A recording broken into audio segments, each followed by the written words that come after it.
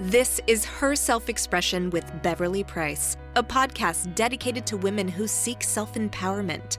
Like many women, Beverly suffered with low self-esteem, and now she is on the other side and is ready to share her knowledge with you. In this podcast, we interview inspirational women every week who share action-oriented tips to boost self-image and self-confidence. If you'd like to move from self-loathing to self-love, as Beverly did, stay tuned for today's episode that is sure to help you take on the world. And now, here's Beverly. Enjoy the show. Hi, beautiful. I hope you're having an awesome day. I'm Beverly Price, life transition and empowerment coach and the host of the Her Self-Expression podcast. Most women struggle with their self-image and self-confidence like I did. Her Self-Expression provides knowledge, support, and insight to help women on their journey to self-empowerment on the inside and out so they can take on the world. I want you to be able to reach empowerment just as I did after some low life events. Today, I have these 3 questions for you to ponder. Have you ever felt resentment at work? Do you think that you're suffering from burnout? What did you do about it? Well, my guest today is CAIT Donovan. CAIT is going to help us about a serious subject that many women deal with, which is burnout. CAIT is a keynote speaker, one of New York City's leading burnout experts, host of Fried, the Burnout podcast. I love that, Fried. Author of the book, Bounce Back Ability Factor. Try and pronounce that 3 times real fast. And an acupuncturist with a master's degree in Chinese medicine. Her creative burnout recovery solutions have been featured on podcasts and online magazines such as Forbes, NPR, the New York Post, and in companies such as Lululemon and PepsiCo. Hi, CAIT. Thank you so much for being my guest today. It's so wonderful to have you here. Hi, Beverly. Thanks so much for having me. It's always a joy to talk about my favorite topic. Absolutely. Can you tell us a little bit about yourself and your own journey to empowerment? My journey to empowerment involved burning out, obviously. And it took me being so far away from myself and really losing my lust for life before I even turned 30 to start to turn things around and realize that I had a little bit more control and I could take care of myself a little bit better. And I had a lot more influence over what was happening than I originally imagined. Gotcha. And was your burnout personal or professional or both? Mine was both. When I was reading through the research on burnout when it happened to me, I'm a big nerd. So as soon as something happens, I want all the research. So I was reading through the research, and my job when I burnt out, I was a full-time acupuncturist, and it was a job that I loved and was very passionate about. It was also a space where, just like I am now, I have always been an entrepreneur. Most burnout research is based in hospital workers and corporate workers. So I didn't see a representation of myself in the research. And I can't separate my working life from my personal life. I'm an entrepreneur. This is just my life. Right. Okay.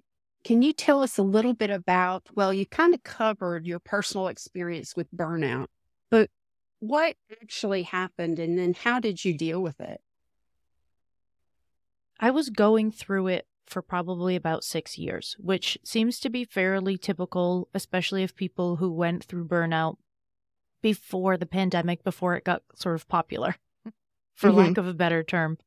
And so I ended up in a place where I was resenting all of my patients. Every time somebody would call me or my phone would ring, I would think to myself, what do you people want from me? Which is not the space I wanted to be working from. That's not the generosity that I entered into this medicine with. And so that didn't feel good. In addition to that, I was gaining weight. My thyroid started acting wonky. I was exhausted all the time. I've been an athlete my whole life, and I found myself unable to exercise because my recovery time was so long that I would go do something and then I would need 3 days to get back to neutral. And so everything was just off. Mhm.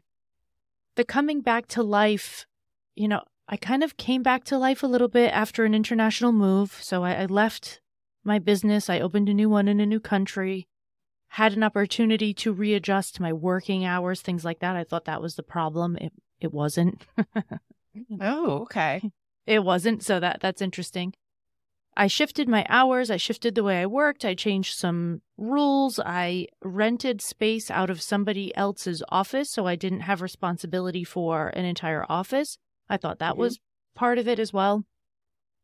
It turned out that the biggest pieces of my personal burnout were, A, I didn't think that I had any value unless I was being of service to people at all times, which meant that even when I was walking through the grocery store or walking down the street, I was constantly scanning my environment for whose life I could make a little bit easier within the next 5 minutes, which I don't necessarily think is always a bad thing. It's good to be considerate of the people around you, but I took this to such an extreme that it turned into self-neglect.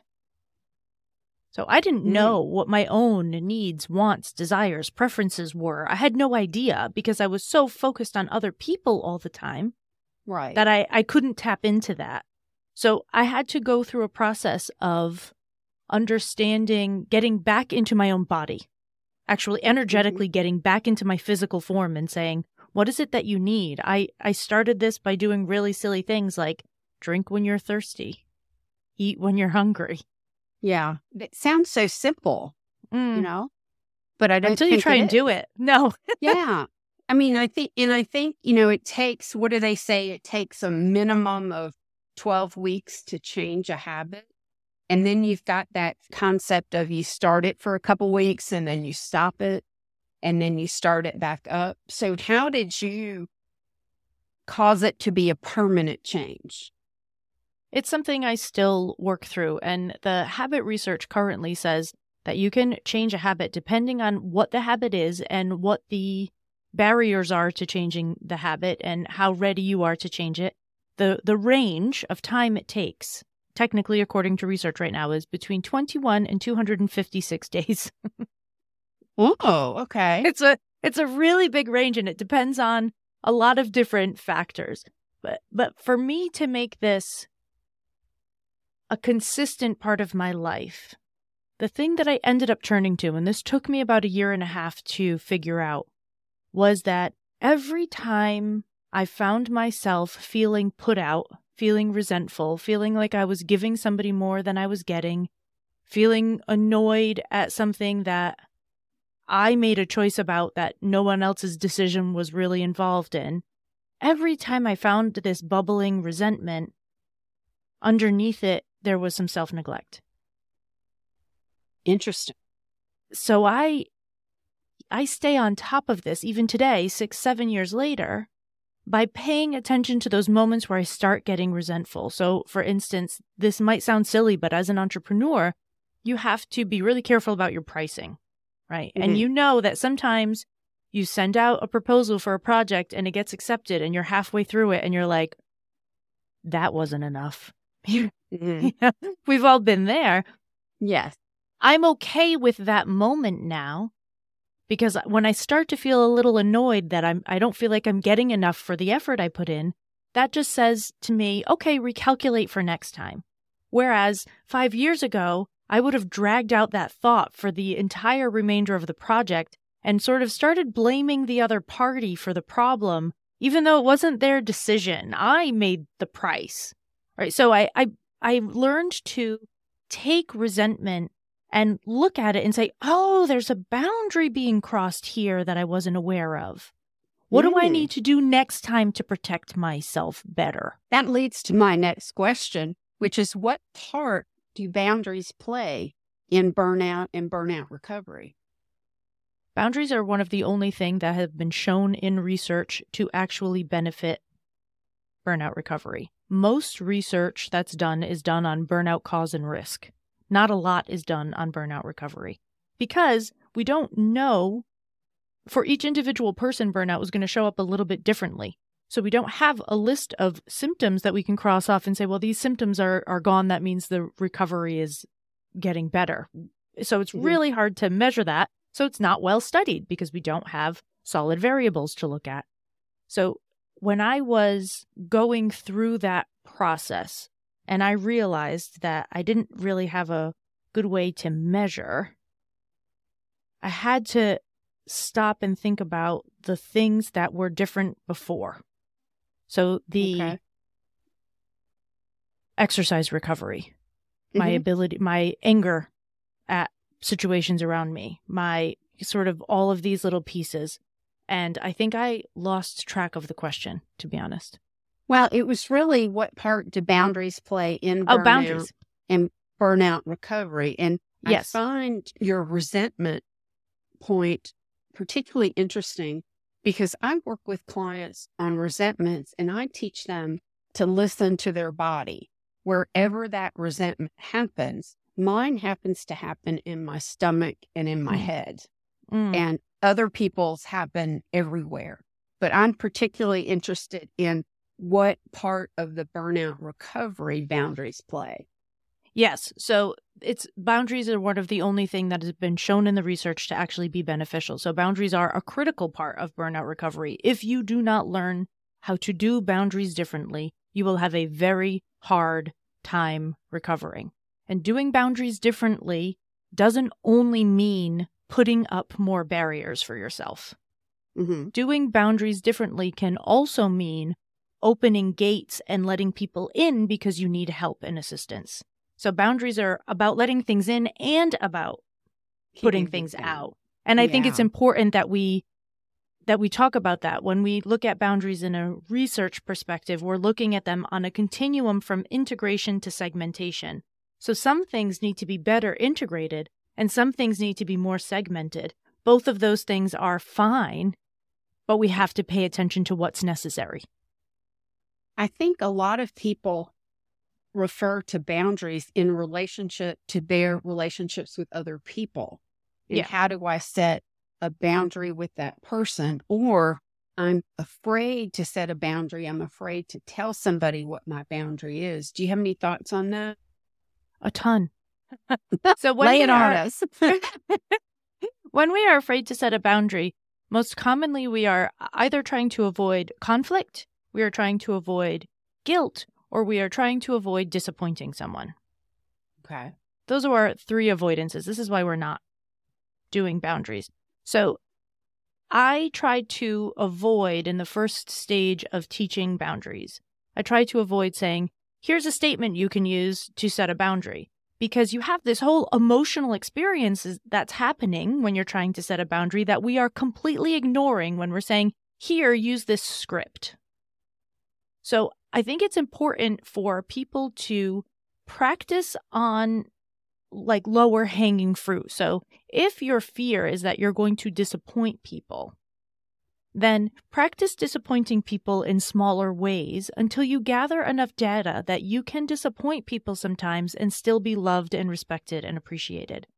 For Great instance, if you typically are the person, and I know 75% of the people are going to be like, oh my goodness, this is me, because so many of us do this. If you're the person that when asked, where should we go out to dinner? You say, I'm fine with whatever. And you wait for some, right? And you wait for someone else to make a suggestion. And in the back of your mind, they say Italian and you're like, ooh, I was really hoping for Mexican, but you don't say anything, right? This, to me, is where we start to get that practice in. Practice little moments like that. Just because you are going to say something doesn't mean that you're going to get what you want. You might say, oh, I would have preferred Mexican today. Can we get that next time? Is an acceptable way to go about it. I think we go too far with boundaries and we say, as soon as we're going to empower you with boundaries and you're going to set them and you're going to get what you want and you're going to not feel guilty about it. And that's just not real life. That's not realistic. We're not going to avoid feeling things when we set boundaries because it's a scary thing to do. So practice with small things. One of the things that I did at one point I realized this is a really silly thing. But I realized that when I make sandwiches to go golfing or hiking with my husband, I slice the tomatoes thinner than he does. And I do it because I want the tomato slices to be able to get to all the edges of the bread because I want tomato in every bite. And my husband does it so that it's quick and easy. So it's thicker, but they slide around and they move, and I don't like it. And this is a really silly thing, but he was making sandwiches one morning and I said, hey, would you mind slicing my tomatoes for my sandwich a little thinner than you slice yours? Because I want them to go to all the edges. He was like, you're so weird, but sure. Right? This is me disappointing someone. This is me saying, I know that you're doing something for me. And I know that according to the rules of society that we learn, I'm just supposed to be grateful because you are taking over this task. So I should just accept whatever form it comes in.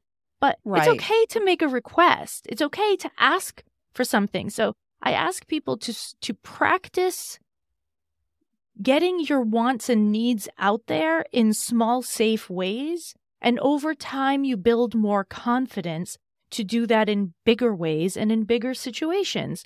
But don't just start tomorrow and say, no is a complete sentence. I'm through with all of this. Like it's not going to stick. It's not going to work. It's like quitting smoking cold turkey. 1 in 3,000 people does it well, and everybody else sucks at it. Right.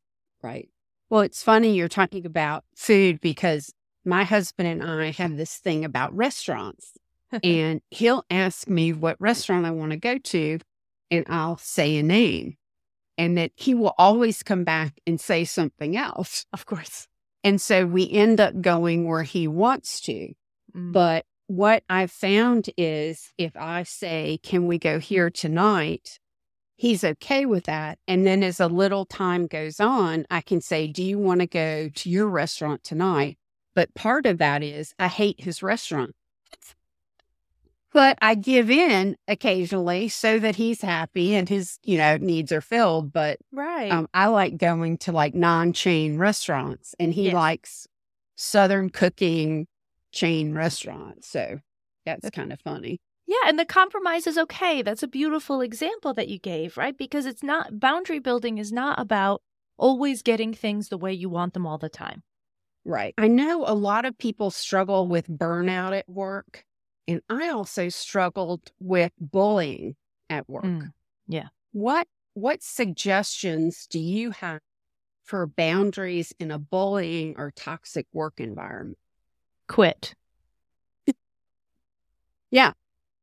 Honestly, there's not, and if you are in a workplace with a bully or a narcissist, an actual narcissist, not, we throw around that word a lot in the world, right? But it's less. There's a lesser percentage of that than we talk about on an everyday basis. But if you are in a workplace with a narcissist or a bully or a combination of both, you're not going to fix it. That's true. You're not going to fix it, and you cannot layer yourself up with enough protection to not be affected by it. I think there's this idea in the world of life coaching and individualistic views on life that is really, this is a very American trait to look at everyone as only a soul island, a little individual. The fact of the matter is we affect each other, and we can't even avoid that if we want to. You can measure the energy that comes out of your heart 8 to 10 feet outside of your body, possibly more. So far, we know we can do it 8 to 10 feet outside of your body. That means that if you're within 8 to 10 feet of someone, you're going to be absorbing their vibes no matter what. Mm. So you can't protect yourself enough to not be affected by toxicity in your environment. That would be like telling a chicken that's in a pot to not get cooked. Gotcha. It's going to get cooked eventually if the heat is on.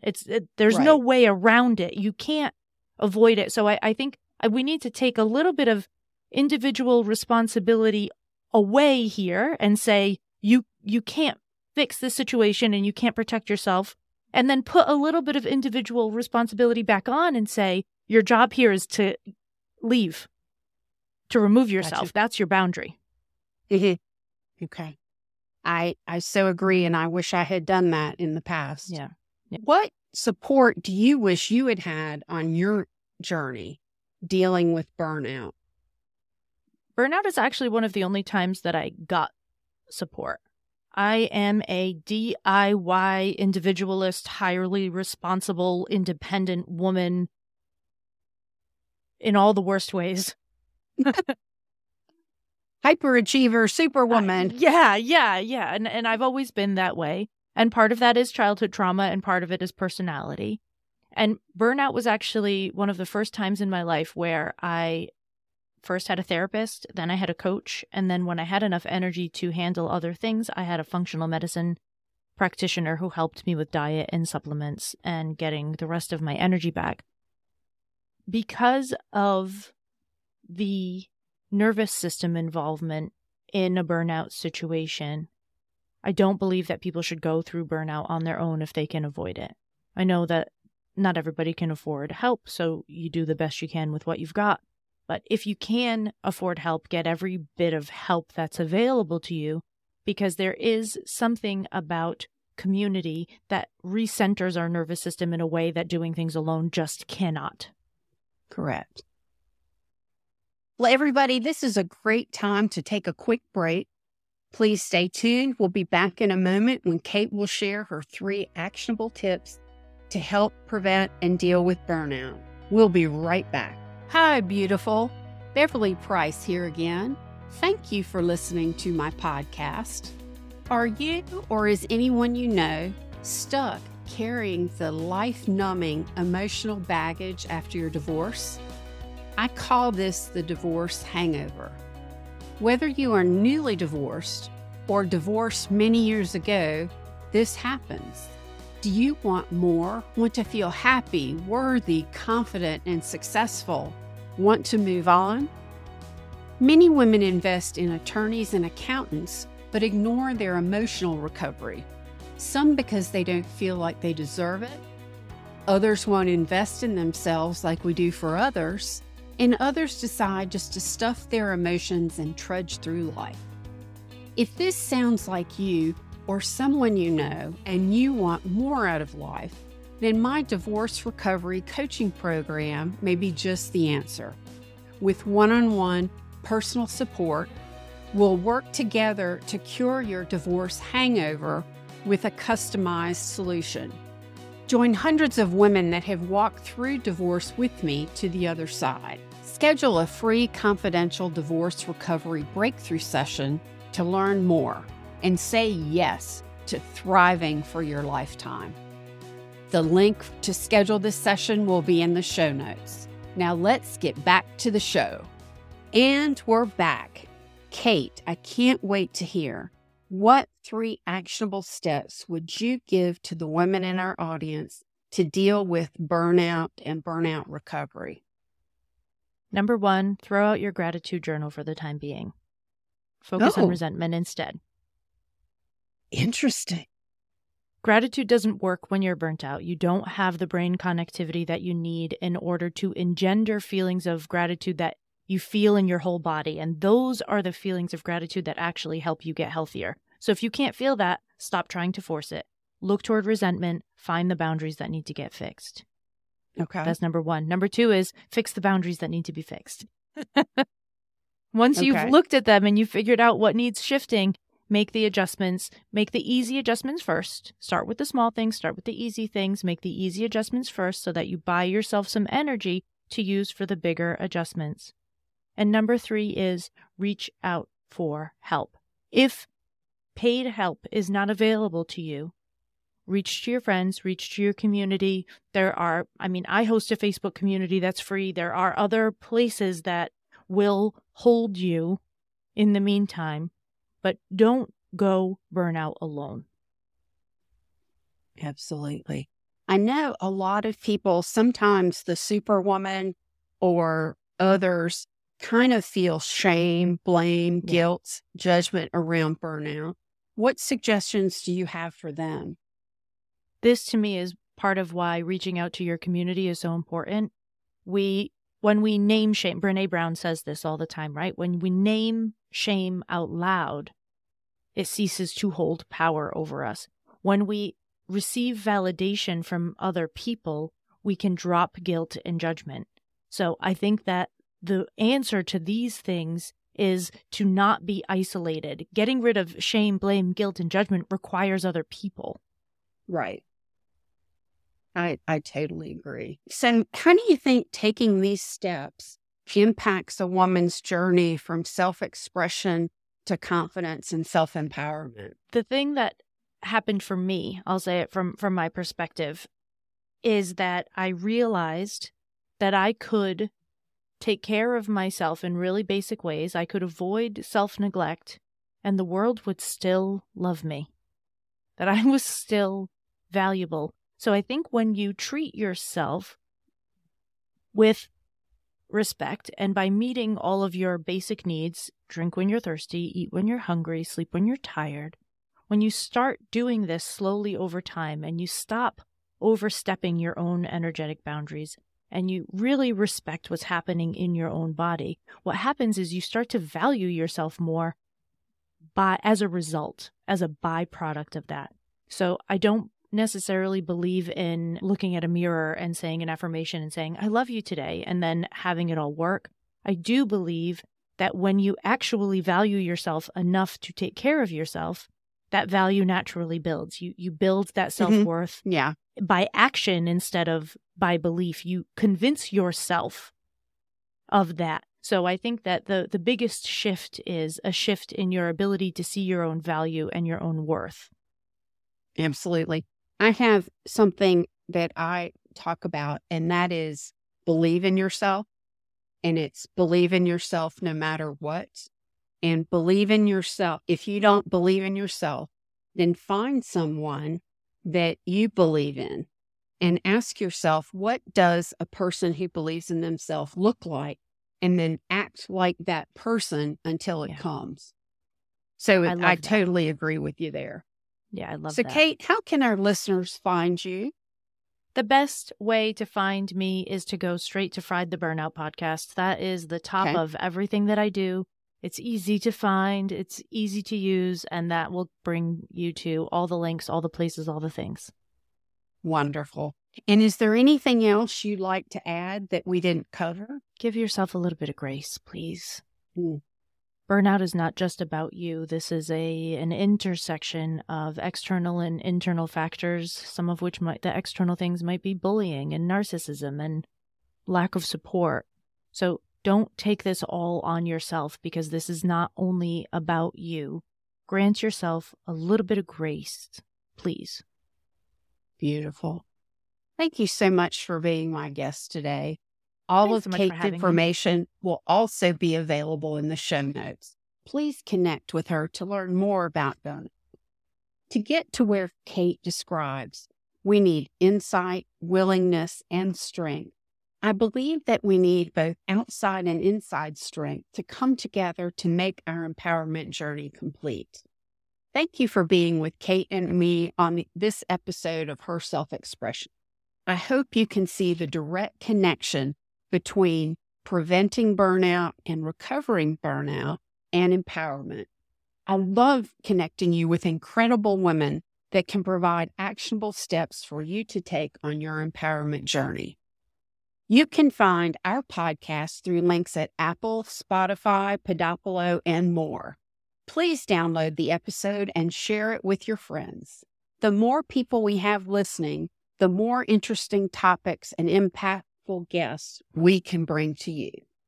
Remember, the more you express yourself, the better you feel. Self-expression doesn't have to be a mystery. It's your key to navigating life's changes and self-empowerment, both inside and out. But most importantly, remember that you don't have to go it alone. I struggled with self-esteem. I struggled with confidence. I struggled with not feeling self-doubt, and I got to the other side. No matter where you are on your journey, I'm here to help. Thank you and take care. Thank you for listening to the Her Self-Expression podcast today. To listen to past episodes, visit www.herselfexpression.com. Once there, you're going to want to take our quiz to see where you stand right now on your journey to self-expression. If you have any questions or would like to share your thoughts with Beverly and other like-minded women, join our Facebook group, the Her Self-Expression Sisterhood. Invite your friends too. When you download and subscribe to our podcast on Apple, Spotify, or other podcast services, be sure to leave us a review and tell your friends to download it too so we can continue to help others. You can also subscribe to our YouTube channel. And remember, self-expression doesn't have to be a mystery. It's your key to confidence and self-empowerment both inside and out. But most importantly, remember that you don't have to do it alone. Visit www.herselfexpression.com and join us today.